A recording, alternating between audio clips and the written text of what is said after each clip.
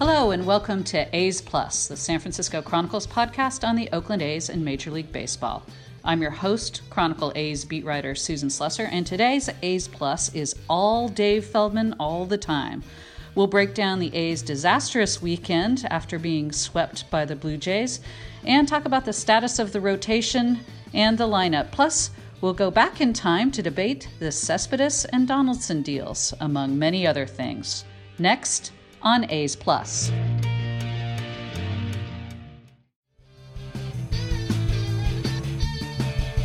Today on A's Plus, we have our favorite recurring character. You are a character, David Feldman, with Feldy Follies. Standalone Feldy Follies episode, because you bring us so much great information. And David, first of all, we have to know what your impressions are of this last weekend. Not a good one for the A's, getting swept by Toronto, a team that is not really expected to do very much this year. No, that was a bad weekend, and a bad weekend all the way around. I mean, there was no hitting, no pitching, and just 3 blah games for the Athletics. They made a nice comeback in the Sunday game late, made some noise, but even there, earlier in that game, bases loaded, nobody out, and they come out of it with just 1 run. It's just these opportunities slip away. They hit no home runs in the series, and that is obviously a problem for this team. 7 games this year, they have yet to hit a home run. In those 7 games, they have yet to win. And if you look at the games where they haven't homered, they're averaging 1.9 runs per game. A team that we've talked about many times relying on the home run ball. If you don't hit them, you're not going to win. And then especially if you don't pitch, and the starters have just been, except for Frankie Montas, just way under par. Yeah. Well, Brett Anderson had been also very good until the final game against the Blue Jays. He turns his ankle trying to field a ball, which, that he tends to get these little dings whenever he does try to come off the mound to do anything. So it was a little predictable early in the game, too early in the game. That doesn't help. It sounds like it's not necessarily a big deal, but the fact he'd been pitching so well and might have to miss a start potentially, that's not good. He goes on Daniel Mengden's turn at Vegas, so I presume if they had to, they would probably dip down and get Mengden for that outing. But, that you're right. They're kind of down to basically 1 or 2 guys in the rotation who are reliable, and then one of them goes out early on with an ankle injury. They also made in my opinion, a strange decision this week after Marco Estrada got hurt and they were going to put him on the IL, which, again, we know Marco hasn't been 100% physically all year. He's gritted through a lot of his starts, and it's just got too much. He had nothing on the ball against Houston. But they made the decision to bring up Chris Bassitt. Okay, they didn't need another starting pitcher until either the following Monday or Tuesday because of an off day. So they bring up Chris Bassitt. They say, okay, we're going to use him in the bullpen in case, we need somebody there, and then we can always decide. Well, there was opportunities for Bassitt to pitch out of the bullpen, and they didn't use him because they had him locked in to start the Monday start. I don't understand. Right. Because you have this roster spot now that was just basically a dead roster spot for the rest of the week. You don't need to bring him up until he's the day he starts. Exactly. You could have brought up Ryan Dole if you needed another bullpen guy. You could have brought up another position player if you felt that was a need. And they needed that because as this week went by and the bullpen got stretched out, you needed another bullpen guy. Yeah. And they didn't have it. That was my assumption when they called up Bassitt, was he will be available in the bullpen. And if he's needed in the bullpen, they'll bring up Tanner Anderson or Daniel Mengden to make that start. And you know what? I'm starting to think that they might, at some point soon here, need to maybe think about doing something with the 5th spot in the rotation. Aaron Brooks, I know the team really likes him a lot, and he did have some, at least 1 or 2 nice outings earlier on, but he has not looked good recently. And, Mengden, Anderson, potentially good options there. So I'm not quite sure why they're waiting. Maybe they won't. Maybe they will go ahead and make the move. Maybe they're just waiting for Edwin Jackson to be ready, but that's going to probably be a couple more weeks. So I don't, it's a little, these games, as somebody pointed out recently, these games still count now too. Oh, it was Mike Fiers after his disastrous outing on Saturday. He's like, these games do count also. So He said he needs to be better, which he does. He's just been a disaster lately, and he said he's confused about what's going on. Usually, when you talk to starting pitchers, they have a good sense of what it is that they're doing that's getting them into trouble. It sounds to me like he doesn't even really know where to begin, and that's not a good sign. So they really need to pull together this rotation quickly. Although, as Mark Kotze tells us, last year they didn't get it together until June, and they were just fine. I think maybe they should not just kind of wait until June. They might want to address some of this stuff a little earlier. Yeah, I mean, it's fun to always say, last year was a shot in the dark. That's a 1 in a million season where everything that can go wrong, especially pitching wise, and you still come out with 97 wins. You can't count on that to happen ever again. You need to bring it. You think about since the A's went on that road trip to Houston and Baltimore and Texas, they pitched very well at the Coliseum, right, going 6-2 against the Angels and the Red Sox. But since then, their starting pitching ERA is 7.64, which is by far the worst in the majors. And the worst, there's only one other team in the American League with an ERA above 7 in that time, and that's the White Sox. And no one's thinking of the White Sox as being a contender, right? As you said, you have to get it together. And Mike Fiers, he might not know what's going on. You've got to figure it out. Watching it, the eye test, I'm just seeing him get pummeled on breaking balls.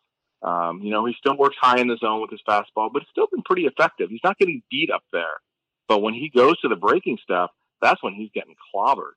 And I think there needs to be, establish the fastball, maybe use the breaking ball a little bit more off the plate, not trying to throw it for strikes, because he does need to change something up because what he's doing now is not working.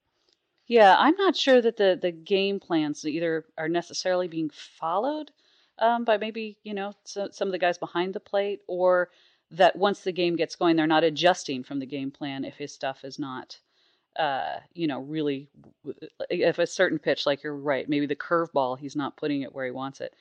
Maybe those adjustments aren't quite being made. But yeah, he's a better pitcher than this. I'm certainly not suggesting he's a guy that they should look at to move or anything like that. I mean, this is a guy who was terrific last year, but he's got to get it figured out. Now, sometimes when pitching staff is really off, the offense can also suffer. I think you get a little bit of guys trying to do too much. Do you get a sense maybe that's a little bit of what's going on here on this homestand? Is maybe the offense is just, okay, we're going to have to score a lot of runs because we're already behind the 8-ball. A lot of they're down early in games. Is there a sort of a mental aspect to this? Maybe there might be. I'm just seeing a couple guys who are going really poorly right now. And for me, that's Kendrys Morales and Jurickson Profar. Morales is 1 for his last 19, and Profar 2 for his last 21. And Profar has been giving terrible at bats. Terrible, yes. He's not competing up there, and you want to see things. So I decided to dig in a little bit to the metrics. Right, that's what everyone's looking at now with all the StatCast data and everything on these two guys, and just to see what those numbers say. And for Kendrys Morales, it says he's still hitting the ball hard. He still has one of the highest exit velocities in the league, hard hit percentage in the league. The expected numbers, which I'm not a huge fan in, but some guys look at these and the expected numbers are still in the top half of the league. You're just not getting the results that you'd want, but you're seeing hard hit balls. Right. And so that typically means that'll turn around. Exactly. And that, they talk about how over a long season, if you continue to do what you do, those balls will end up dropping. The other side is Jurickson Profar, and his numbers in those things are in the bottom part of the league. He's not hitting the ball hard. He's not getting any hard hit balls, any exit velocity. It's just been nothing. You're seeing a lot of pop-ups. He is not doing anything well at the plate, and that is very worrisome. Yeah, that's definitely a problem. And, obviously the lineup is missing Matt Olson. I know David Forst said on Sirius the other day that they're hoping to get him back in 2 weeks. That seems a little quick to me. Olson told me right now it's just a matter of pain tolerance, but he's just started swinging the bat. The one concern in my mind is we know really from history with hamate breaks, it takes guys a while to get the strength back in their hand and wrist. And if he comes back a little bit too soon, the risk isn't injury. It's just that he might really struggle for a while. If he's a big power guy, if the strength isn't there, you want this guy to come back and feel at least close to right. He's not going to probably feel 100% for a couple of months, but you don't want him to feel any pain. You don't want him to struggle initially, because that's not going to help. So, yes, his glove is such a valuable asset. I asked Bob Melvin the other day, is the temptation maybe to get him in there right away, just from a defensive standpoint, even if, maybe the hitting is something that comes a little later. And he said, no, we want him to be ready to go when he's in there. We don't want any setbacks. We don't want him playing at sort of essentially half speed.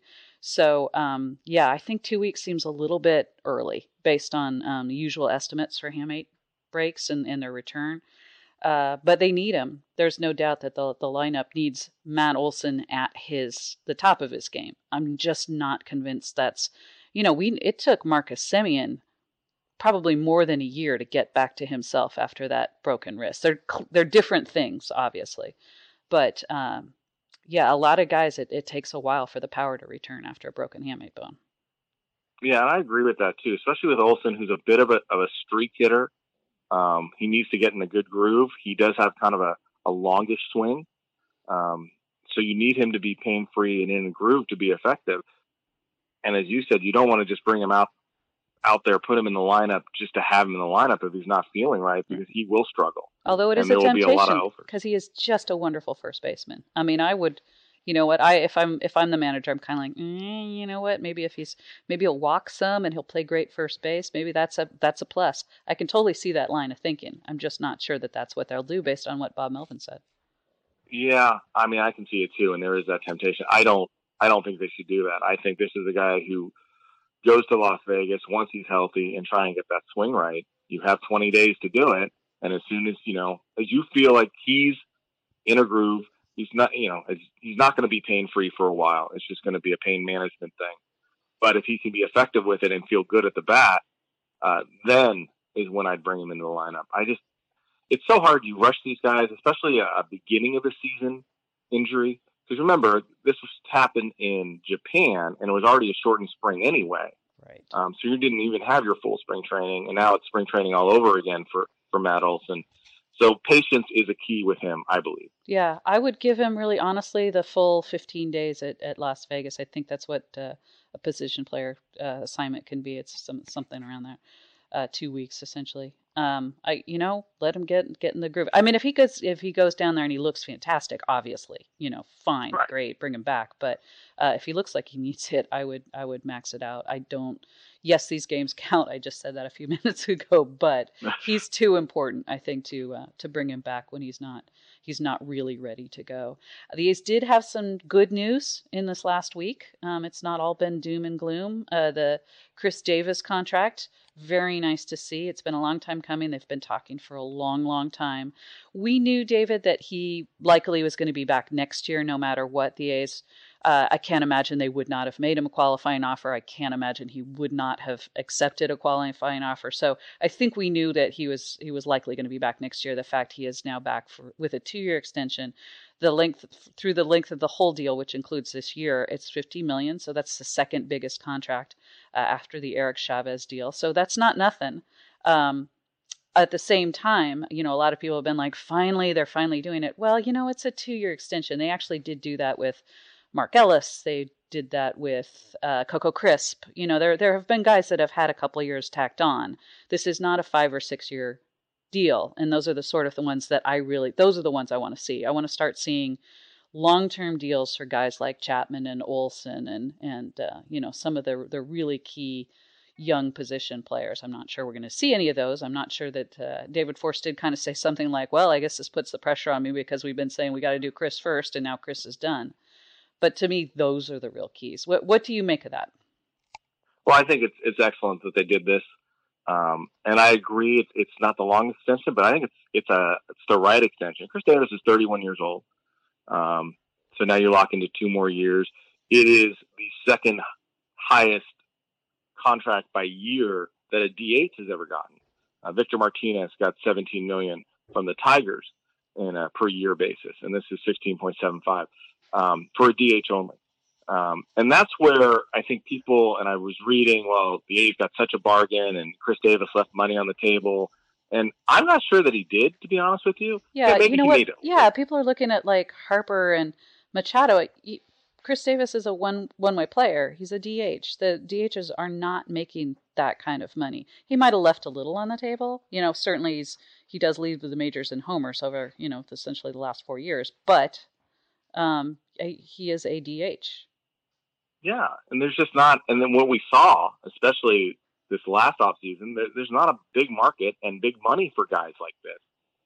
When Nelson Cruz signed for $14 million with the Twins, yes, Nelson Cruz is older, but it's still the same position, a one trick guy who's just going to DH. So I think for both sides, it was really smart. It's smart for the A's because you have your power hitter, a guy who loves being in Oakland, who's been very effective, who could do something that hasn't been done very often, and that's 40 homers in 4 straight years. And for Chris Davis, he doesn't have to go in the free agent market and first find there's a depressed market for a guy at his position, maybe not get what he wanted. Also, if he goes to another team, as your big free agent signing, there's different expectations on him as well. He's not a guy who likes to be in public and be the face of a franchise. He likes to do his thing and kind of be under the radar. He goes somewhere else, that's not going to be the case. So I think for both sides, it was a really good deal. Yeah. And a good money point. But you're right. It's when the A's start locking up Matt Chapman and locking up Matt Olson. That's when the extensions are going to get exciting. And we've seen it with other teams. I think the A's would really like to do it with Chapman. I think it gets done. I really do. I think for the first time, I can say I think they're going to get something done with Chapman eventually. Yeah, I mean, it's going to be up to Chapman to make sure it happens because, you know, I've had talks with various different representatives from all the players, and I'm just going to say that my impression from all of them, not necessarily naming any one agent in particular, wink, wink, the idea now is this is a young player's game. The guys that are making their money when they come out on free agency are guys who are still young. So I think that a lot of the big name agents don't necessarily want to sign away any free agent years. They want their guys to come out of as free agents at the age of 27, 28, 29 in there, not 30, not 31. That 30 mark seems to start to be the killer for big contracts. Right. So, you know what? Maybe they do a long-term deal that takes him through arbitration.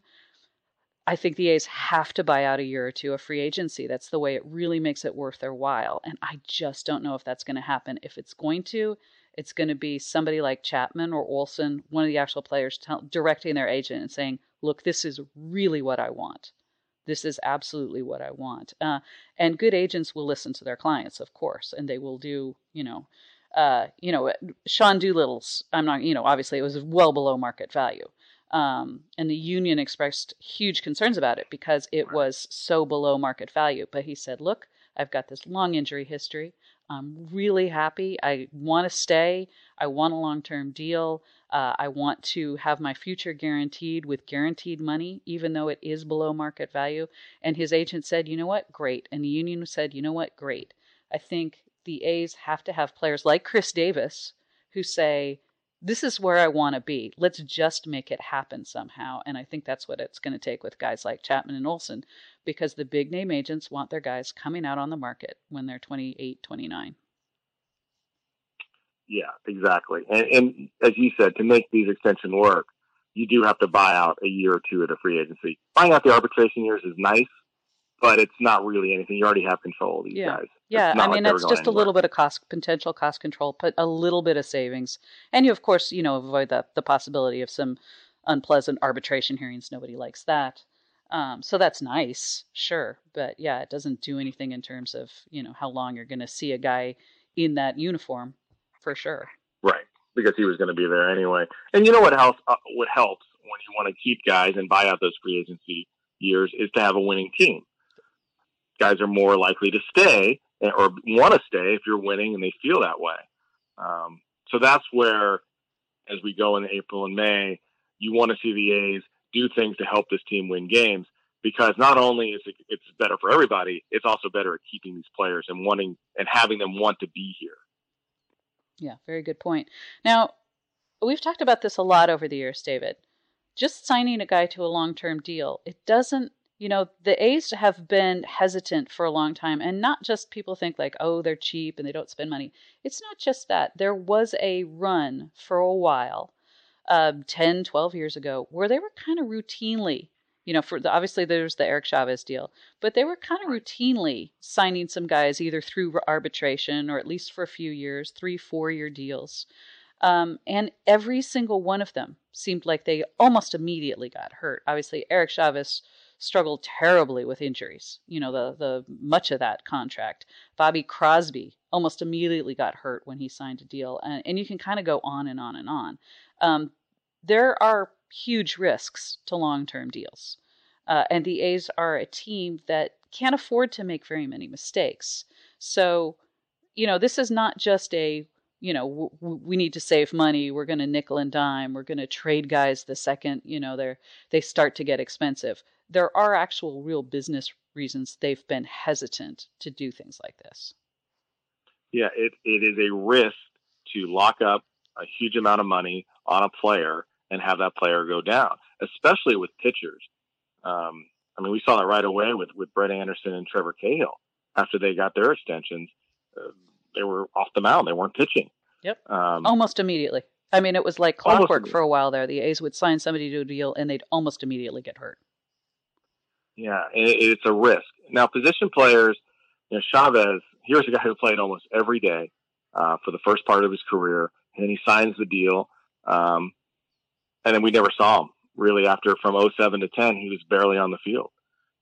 They got nothing out of that money, which is sad because, obviously Chavez was a fan favorite. He was one of the most productive third basemen of his time, Gold Glover, no doubt, but they got nothing.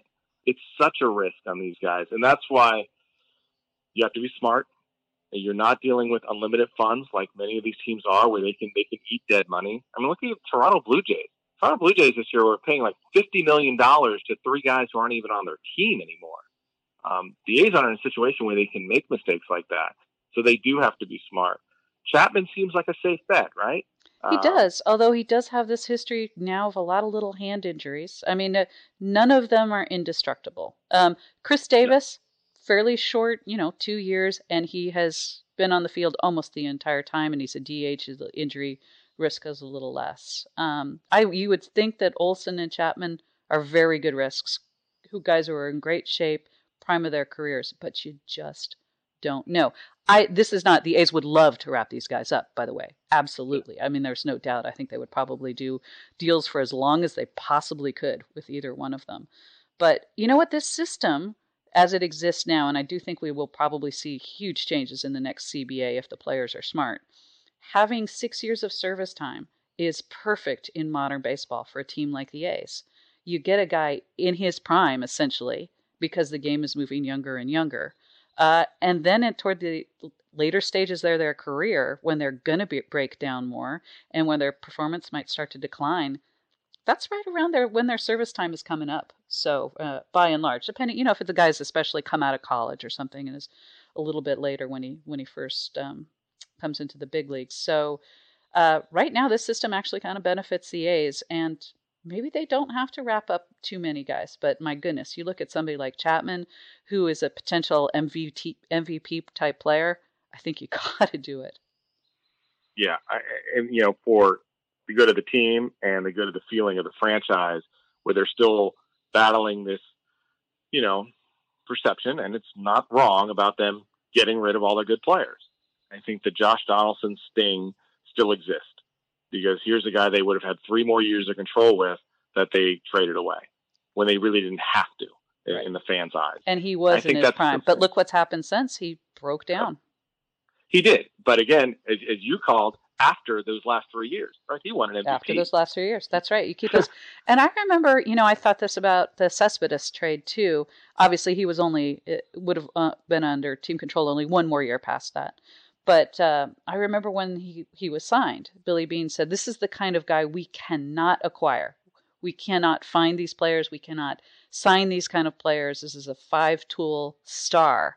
And he hinted then, this is a guy we're going to keep through the length of this contract for that reason.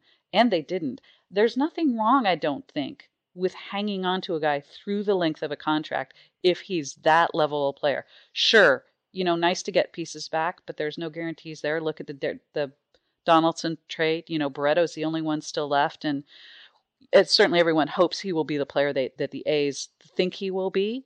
But right now, the returns on that are, for losing 3 years of Josh Donaldson, I don't think are good enough. Cespedes, they wound up with nothing beyond that year. They had Lester for the postseason, essentially, and that was it. So I think, you know what? There's nothing wrong with letting a deal go run the end of its course. I'm sure they would disagree with me hugely on that. But I think when a guy is giving you that much on both sides of the ball, go for it. Keep him. 100%. That was the one that will always get me. Cespedes was being greedy, thinking that they needed more starting pitching to win the World Series. They got way ahead of themselves with that trade. There's only been 2 times in modern baseball where a first place team has traded a 3 or 4 hitter in July or August. You went Cespedes with the 2012 Oakland A's and Jose Canseco with the 1992 Oakland A's. It just doesn't happen. Yeah. You don't do that. Yeah, for an obvious reason. And we saw what happened. It's interesting because I think the A's front office, they would probably admit that the Donaldson deal was one that, in retrospect, was not maybe their most successful. They absolutely, to a man, will say they are 100% still behind the Cespedes deal. They thought it was the right move. And really, it kind of goes back to Jason Hammel. If he is at all decent after that trade, getting Samardzija and Hammel, that first month he was abysmal. And I think if he'd been decent, they probably don't do it. They really genuinely felt like they needed one more starter. And of course, the second they got John Lester, Jason Hammel turned it around and was fine. Or you could say it was Drew Pomeranz breaking his hand with a punch in the wall. They did really genuinely feel they needed one more starter, but I think you're right. I think they got a little ahead of themselves. The knock on the A's front office in the past 20 years has been they can't get out of the first round. Where obviously they went to the ALCS, but once. But they can't make it all the way. They can't win the big one. I think they felt like with a dominating rotation they could, and that was why they moved Cespedes, but the lineup absolutely fell apart without Cespedes. I mean, you could see it. They lost all of their confidence. There were a number of injuries, so a lot of other mitigating factors with why the lineup went south, but I have never seen a good lineup absolutely plummet the way that one did after Cespedes left. And the mood in the room was completely different. And when you bring in a big-name guy like Lester halfway through, sure, it's great to have one more pitcher, but a pitcher's once every 5 days. And it takes a while for a guy to kind of meld in with the team. And that one I'm not sure ever necessarily really happened because it was a guy who wasn't playing every day. So it was a weird one. That was a weird one. I'm not sure how we got onto this tangent, but I could talk about the Cespedes and Donaldson trades all day. Yeah, I mean, you had the best team in baseball in 2014. I might have said 2012 earlier, obviously 2014. And you take away your dynamic player. And dynamic players, as you quoted Billy Beane, those are guys you can't get. They're so tough. You have to either get lucky with them through your system, through the draft. It's not something the A's are going to be able to buy. But they got that with Yoenis Cespedes. Dynamic player who changes everything and changes the lineup. He affects guys in front of him and guys behind him. And you subtract that from the lineup, and it's really hard to continue the success that you had. I watch good teams now like Houston, and you look at the dynamic players that they have. This is a team that is floating in them with Jose Altuve and George Springer and Carlos Correa and Alex Bregman. I mean, you just don't see lineups like this, and that's why Houston is as good as they are. When the A's took away their dynamic player, it just fell apart in 2014. It's still such a sore spot because you had the best team in baseball going to the All-Star break, right? You had 7 All-Stars. This team was rolling. You made the Samardzija deal, which was a brilliant deal. Brilliant deal. Still brilliant. Yes, still brilliant. And then you do the Cespedes, and it falls apart. Injuries did happen. Brandon Moss ended up having a terrible August, trying to battle through these injuries. It's just everything going wrong in August. not only do you not win the division, now you're a wild card team. You're not even the first wild card team. You got to go on the road for the wild card game. I mean, it was just a disaster, really, from the moment that trade happened. Yeah, it really was. And then the wild card game, which was as entertaining a game as you'll ever see in your life, but oh boy, painful for A's fans for sure. I really don't know how we got off onto that tangent, but let's talk something again a little bit brighter. Las Vegas. Oh my goodness, is this the best minor league team ever assembled? They seem like they never lose. They've got a brand new ballpark. I mean, like everything is just in Las Vegas land. All things are good. Yeah, Las Vegas Aviators are 14-4. They have a team batting average of .307 with 27 bombs in only 18 games. And we have some guys who are hitting the ball really, really well. We've talked about Mark Payton before. His power numbers have dropped a little bit, but he's still hitting .389. You want to talk power, you might want to talk Seth Brown, an A's draft pick from 2015, who had a 30 home run season at Midland a couple years ago. Seth Brown is hitting .323 with 7 homers. He had a 3-homer game last week. First baseman, big left-handed hitter. Nice to see a guy has gone up the ladder and has been successful at all his stops.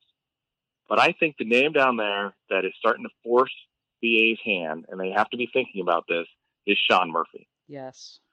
Yes. Sean Murphy, you're getting nothing right now out of Nick Hundley as your second catcher. And Phegley, now that he's playing every day, you're starting to see his bat slow down a little bit, right, as he's adjusting to being an everyday player.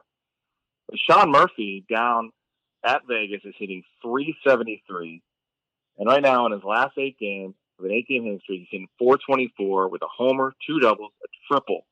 All right, so now he's starting to show some power as well.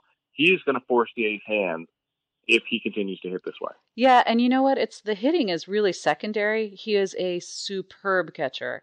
He is better behind the plate than either of the two the A's have now. He calls a great game. Pitchers love him. He's got a real feel for dealing with a guy on a given day, kind of going back to what we were talking about a little bit with Fiers. I think Sean Murphy is a guy who kind of almost intuitively can work with a guy when maybe he's doesn't have his best secondary stuff or his fastballs. He's not looking at his fastball. He really, the pitchers love him. That's his strength, is behind the plate. And the A's don't, it seems like when Phegley's hitting, he's not necessarily always going to give you what you're looking for behind the plate. He's got some strengths for sure. Don't get me wrong. But Sean Murphy is on another level. And Nick Hundley, as you said, he's just not giving him anything. He's a fantastic guy. And I think when you've got a guy who plays, we talked about this earlier on a podcast, when you've got a guy who plays 4 or 5 days a week, like a Buster Posey, and you're playing once a week, he's not a bad option. But this is not, this is more of a split time situation. And so far it has not suited him as well as you would necessarily hope. So maybe they turn around. Now, I've asked a few times on Murphy and what they kind of think the timetable is. My impression is they still do not want to rush him. He's hitting great guns. I think they'd like to see it a little bit longer. I'm not sure that they would do the real service time manipulation, which is trying to get him through so you don't wind up with Super 2 status, which really doesn't matter. You still wind up with the same. Once you're through the first few weeks, you still get the extra year of service time, which is the real big deal. Super 2, you're just going to save some money. I don't think they're going to try to, make sure he does not get Super 2 status. I could see him up sometime next month, but I don't think we're going to see him here in the next week or two. I could be wrong, and I think it'll be a great development if and when they bring him up. I'm really excited about Sean Murphy. So I just think that they're probably going to give him a little bit longer time in Vegas. Not a lot, but a little bit more. And then, in the bullpen, you got some guys down there pitching very well still.